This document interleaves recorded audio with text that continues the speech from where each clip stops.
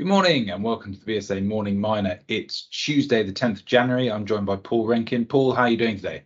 I am well, thank you, but the rain and the wind has arrived, I see. Yeah, it's pretty grim. It wasn't too windy on the bike ride this morning, but that may pick up through the day. Right, Camel have come out with their Q4 operating results. What are the headlines there, Paul?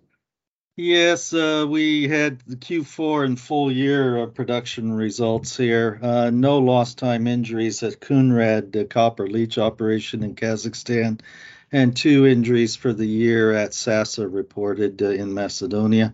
They had record copper production at Kounrad above their guidance range at 14,250 tons of copper, which is rather surprising, I think, too, since the deposit is fully under leach and has been for a little while now. So they're actually recovering a little more copper, I think, than they were expecting, at least as far as rate of production is concerned.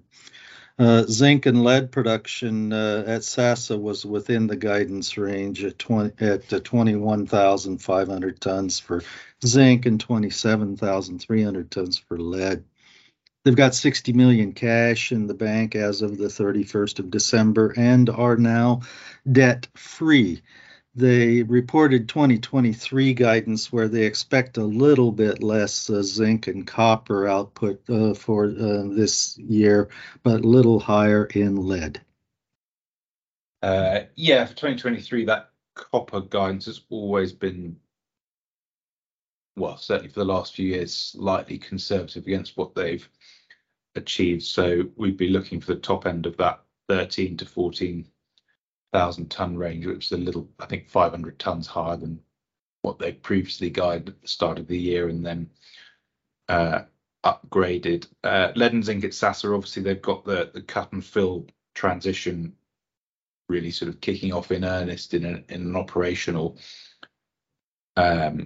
sense. And I think as that starts up, something they talked about on the recent site visit was probably taking the ramp up at a slightly slower pace. Now it's perhaps a little more slower than even we'd expected from that, but I think that's where that lower throughput is coming from, that's causing that reduction in guidance for next year, certainly on the zinc side, and that combined with the fact that over the next few years zinc grades are expected to be relatively lower than lead, but that's something that's been known about in the deposit for quite some time. So it's really just the slightly lower throughput that's going to have an impact on our numbers. CapEx $28 to $30 million. Our numbers are already within that range, so no surprises there. But I mean, all well positioned to carry on producing profitably, and the slightly warmer weather over winter won't have hurt power costs either. That's right. We had some drill results out from Apollo Silver yesterday afternoon, or yesterday on the TSX. Yes, that was the highlight of that was 109 meters at 109 grams silver per ton, and that begins at surface on their Calico District, San Bernardino County, California silver property. Not unsurprising. It's just nice to get that confirmation, as this is infill drilling on what was historic results of similar thicknesses and grades in that particular portion of the ore body. For us, the definition of low grade but recoverable amounts of gold below the silver still continues to be confirmed with the drilling results coming through. There is still plenty of assay drill holes yet to get results back and report on this infill program. And we would expect that we'd get a few more surprises as well, like we had here in this announcement release in holes 45 and 50, where they seem to have a higher or thicker and a better grade endowment than what historic drilling had suggested was in that zone. So Nice to see these ongoing confirming results.